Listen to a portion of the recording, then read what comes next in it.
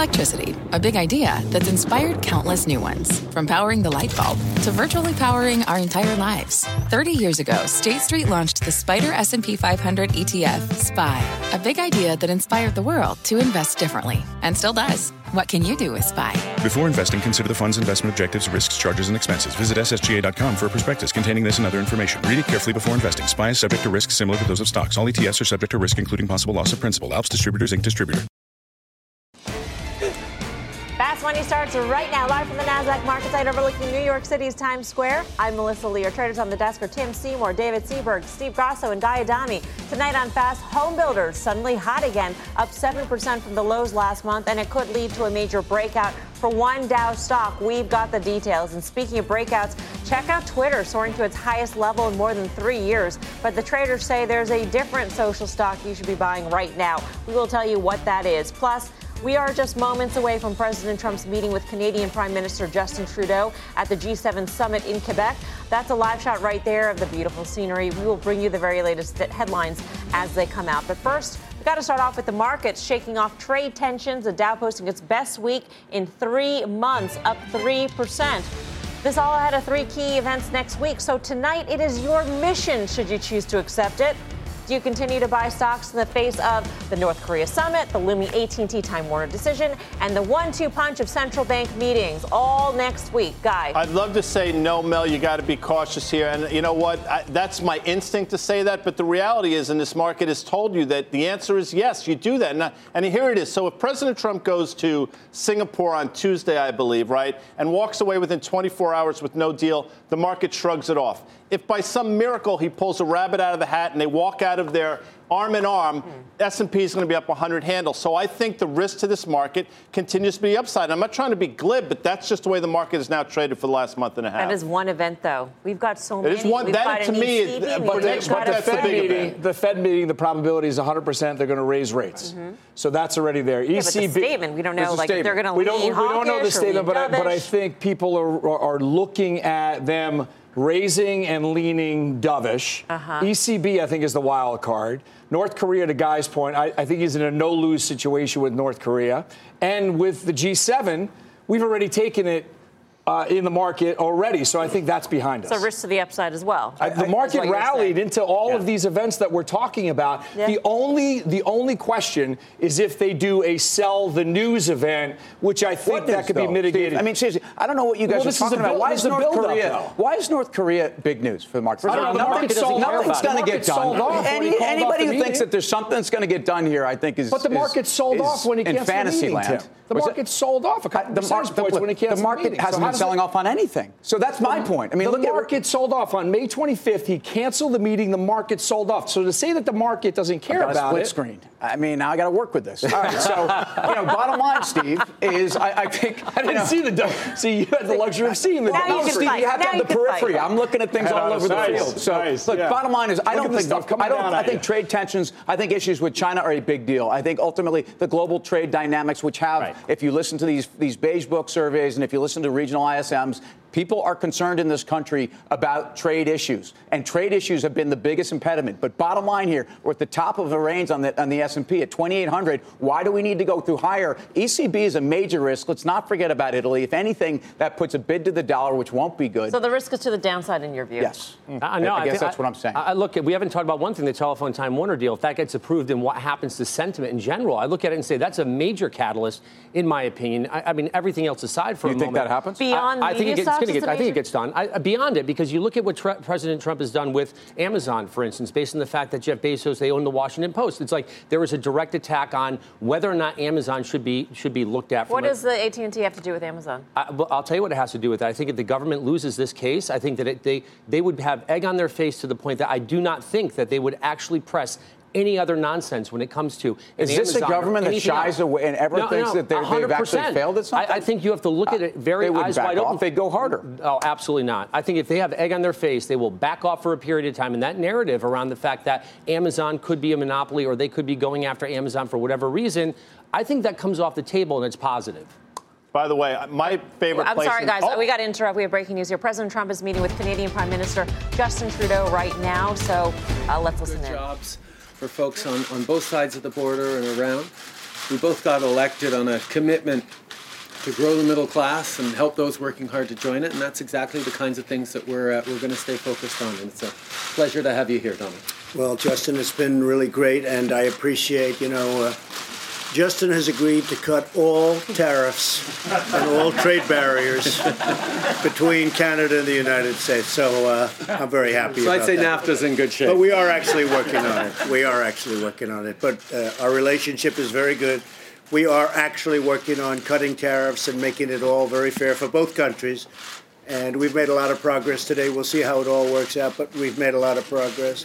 It could be that NAFTA will be a different form. It could be with Canada, with Mexico, one-on-one, much simpler agreement, much easier to do, I think better for both countries, but we're talking about that among other things. But the relationship is probably better, as good or better than it's ever been. And I think we'll get to something very beneficial to Canada and to the United States. Excellent. Thank you very much.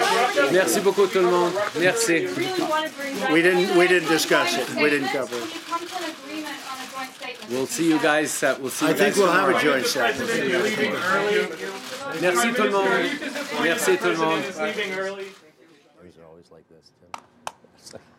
And that was President Trump and Canadian Prime Minister Justin Trudeau, all smiles and also talking about cutting tariffs to the benefit of both the United States as well as Canada. Let's go to Kayla Tausche, who's got more in Quebec for us. Kayla. Melissa, and having that conversation in a very congenial manner with many laughs, despite the fact that the tone between the two countries took a turn around the end of May when a NAFTA deal failed to materialize. And after that, the president put those steel and aluminum tariffs in place. They said they were going to be discussing both of those things. The president repeating a familiar refrain that he's trying to get a better deal, but potentially that he could be doing a separate deal with Canada and a separate deal with Mexico. Worth noting, Canada's foreign minister held a press conference just before this bilateral, setting the stage for U.S.-Canada relations at this G summit. She said she met with the top trade official from the U.S., Ambassador Robert Lighthizer, here in Canada beforehand, that there is still a joint communique that is in the works. It is not finalized, but it is in the works. And Minister Freeland saying that there is no place for Russia, in Canada's view, in the G7, despite the fact that President Trump made a surprise overture to Russia this morning, suggesting that they rejoin the negotiating table after being expelled about 4 years ago. So we will see whether these two very charismatic leaders together can actually reach any substantive policy decisions during this bilateral meeting. But it certainly seems like from a body language perspective and from a charisma perspective, they're starting off on a good foot. Kayla, any word on the rescheduling of the meeting with French President Macron? We are still waiting, Melissa, to hear when that will be scheduled. Both sides seem to be hedging for the potential that it won't happen. The French putting out a tweet on President Macron's official Twitter page showing the two leaders talking together. The White House press secretary, who is here in Canada, also putting out a statement saying that that the two leaders had a brief pull aside here in Canada, and that they talked about trade, they talked about North Korea, they talked about some other issues, saying that it was a cordial encounter. So both sides addressing the fact that they've already met, they've already talked, however briefly, and we're still awaiting word on whether a longer, expanded sit-down is going to happen. All right, Kayla, thank you. Kayla Tausche joining us from Quebec, covering the G7 summit today for us. This fits perfectly into our conversation because, Steve, you had mentioned that the markets were going into this not expecting anything.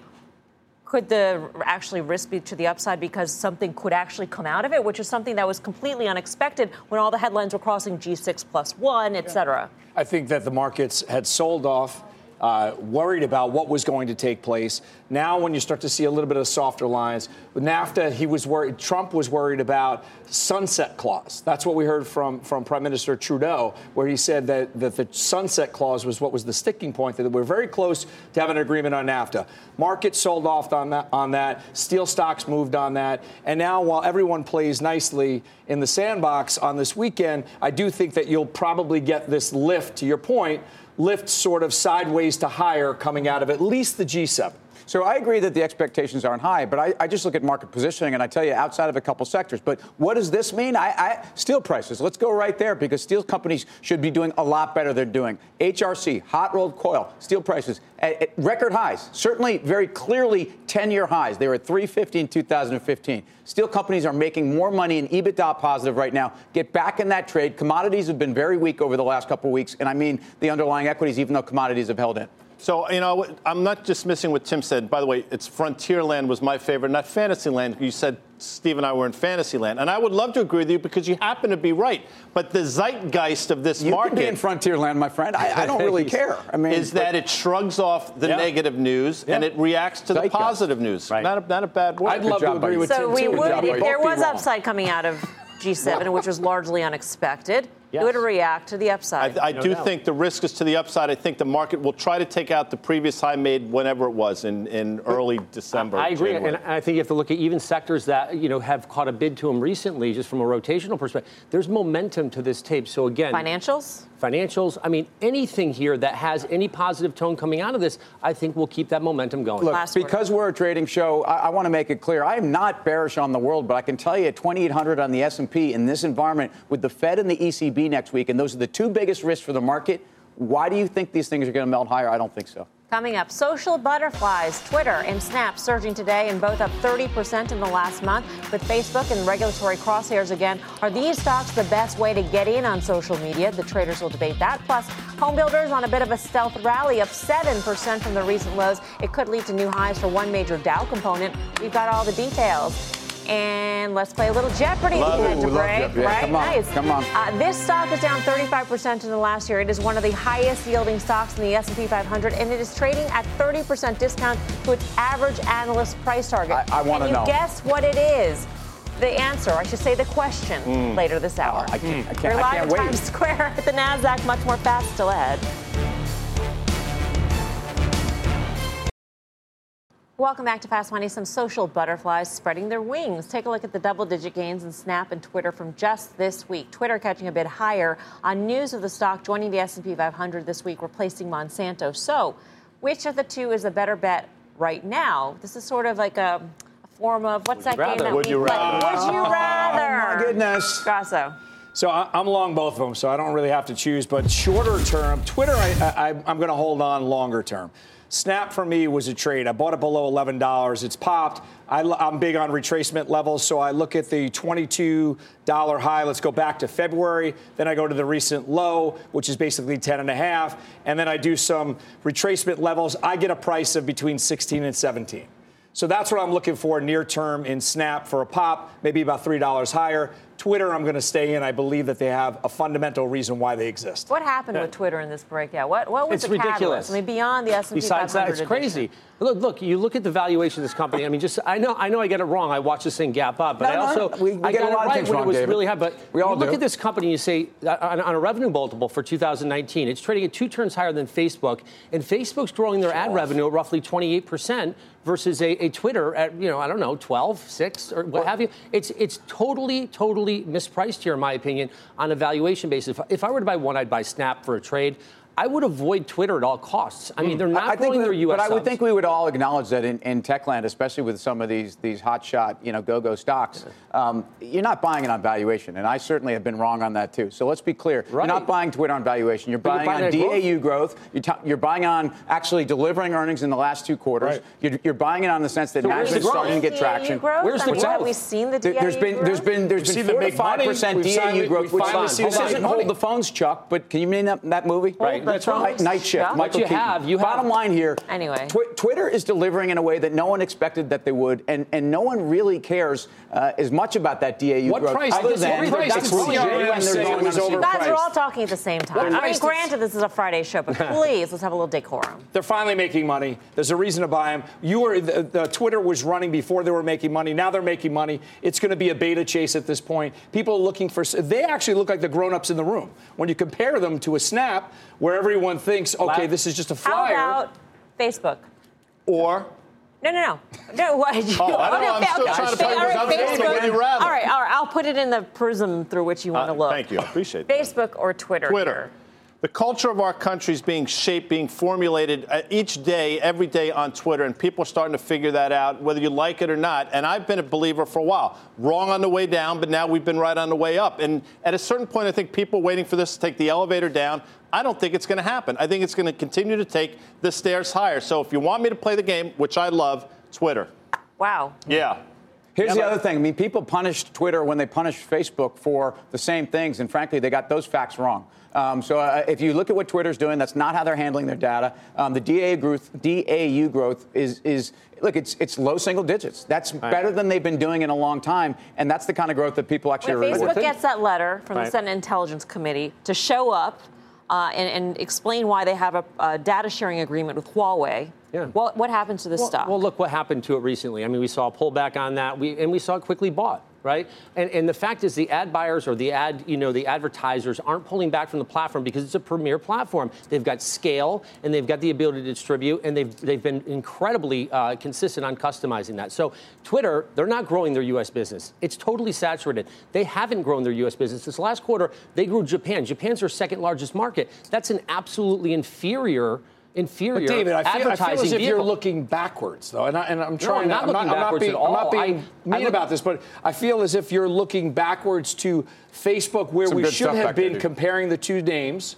and now we're comparing the future. What you have going ahead of you? What's the future for Twitter? What happens when you have to opt in? Wait, hang on a medium to communicate with the entire world, and they can't grow their U.S. business?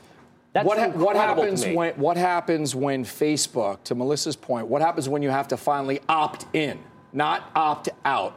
Now you have to opt in on using all of it. Everyone says that all of your information is on the web, and we should have all known that we were naive. But when you have to opt in, then that behemoth of the ad sales revenue is going to come out, and the helium is going to come out. I disagree with that. I don't think that's an immediate impact. I think it takes a lot of time for that to transition, and I do not think there's. You don't even have to wait. To Tim's point, you don't have to wait to Twitter. So why is it on 2019 estimates? Well, hold on a second. I want to get something clear on Facebook's. On Twitter's numbers. I mean, they grew second quarter revenues about 27%. They grew international about 51%. It doesn't matter. They're absolutely growing. No, it doesn't. It doesn't matter if you're a growth manager. You're not looking for them to grow revenues or monetize at this point in time. You're looking for vehicles that they can grow the business into a multiple of what it is, and that's not happening. It's interesting. David mentioned this president and Twitter. There was a president in the 1930s into the early 1940s who did for radio what President Trump is doing for Twitter. Did you vote for him? I did. That was my first election. FDR, his second term. Yes. And look what happened to radio.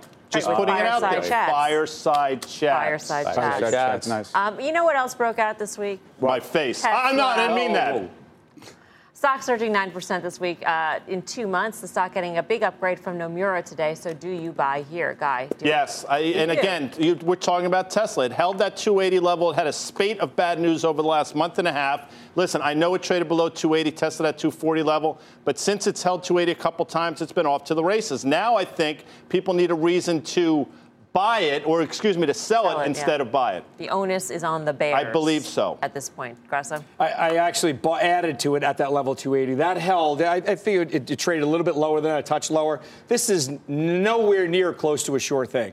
But this reached peak pessimism. This was the same type of thing that Snap reached. And if they can get those productions level from 3,500 to 5,000, the risk is to the upside. We see these price targets that are marching in that are above 400. Not to say that it's a magnet, not to say that it's a sure thing. But to me, I still believe that this goes much higher. I would say 350 for starters, and then we'll talk.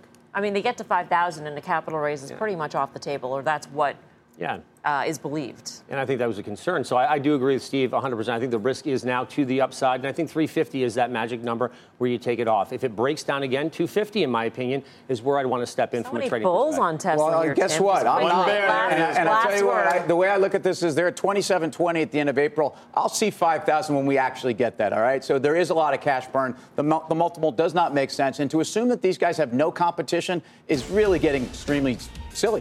Still ahead, home builders on fire could lead to new highs for one major Dow stock. We've got all the details. I'm Melissa Lee. You're watching Fast Money on CNBC, First in Business Worldwide. In the meantime, here's what else is coming up on Fast. Food still tastes good like a cigarette should. Wow, times have changed. But there's something in the charts that suggests now could be the time to buy cigarette stocks. We'll explain. Plus, 3 to win. Let it ride.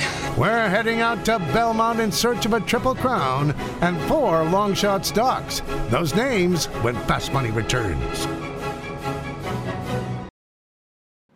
Welcome back to Fast Money. History is on the line this weekend as Justify attempts to become the second undefeated horse ever to win the highly coveted Triple Crown. Our Eric Chemi is trackside at Belmont Park with more on that story. Hey, Eric. Hey, Melissa. So tomorrow at Belmont, the big race, Justify is going for the Triple Crown. And here's the thing. When you have a Triple Crown opportunity, the numbers are so much bigger. You look at TV ratings. Instead of a typical 6 million people, it's 20 million people for a Triple Crown race. And the betting numbers are so much bigger. Instead of $50 million bet for a typical Belmont, you could see 80 million, you could see $100 million bet on that one race tomorrow. But it's not just that. Justify, he's got his own sponsorship deal. Wheels Up, the private jet company, they agreed to a record 7-figure deal. That's crazy for a horse. Their logo is going to be all over the jockey, the owners, the horse, everywhere. And then the biggest amount of money, the breeding rights. It's been reported that Justify could get a $60 million deal just for the breeding rights. So there's a lot of money on the line tomorrow, and this is one of those rare sports where people are not rooting for the long shot. Back to you, Melissa.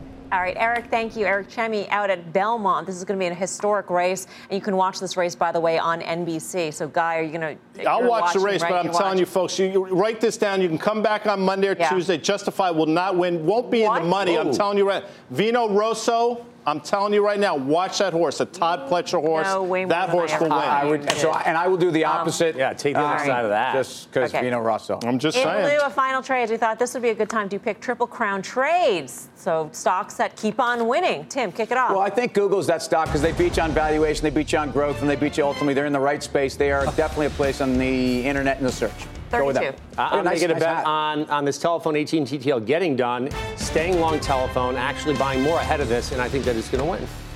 Grasso. Tesla, a lot of times, is the long shot. Sounds like a horse's name. Tesla. Good looking hat. Tim looked great in his picture. He had a jacket on with his crown. You should put Tim's up instead of mine. Mr. Ed, by the way, Discovery Communications, I watched your show today there, Mel. Yes. Very good job by me. That does it for us here on Fast. See you back here Monday at 5. Don't go anywhere. Options Action starts right after this. What's on the horizon for financial markets? At PGIM, it's a question that over 1,400 investment professionals relentlessly research in pursuit of your long-term goals.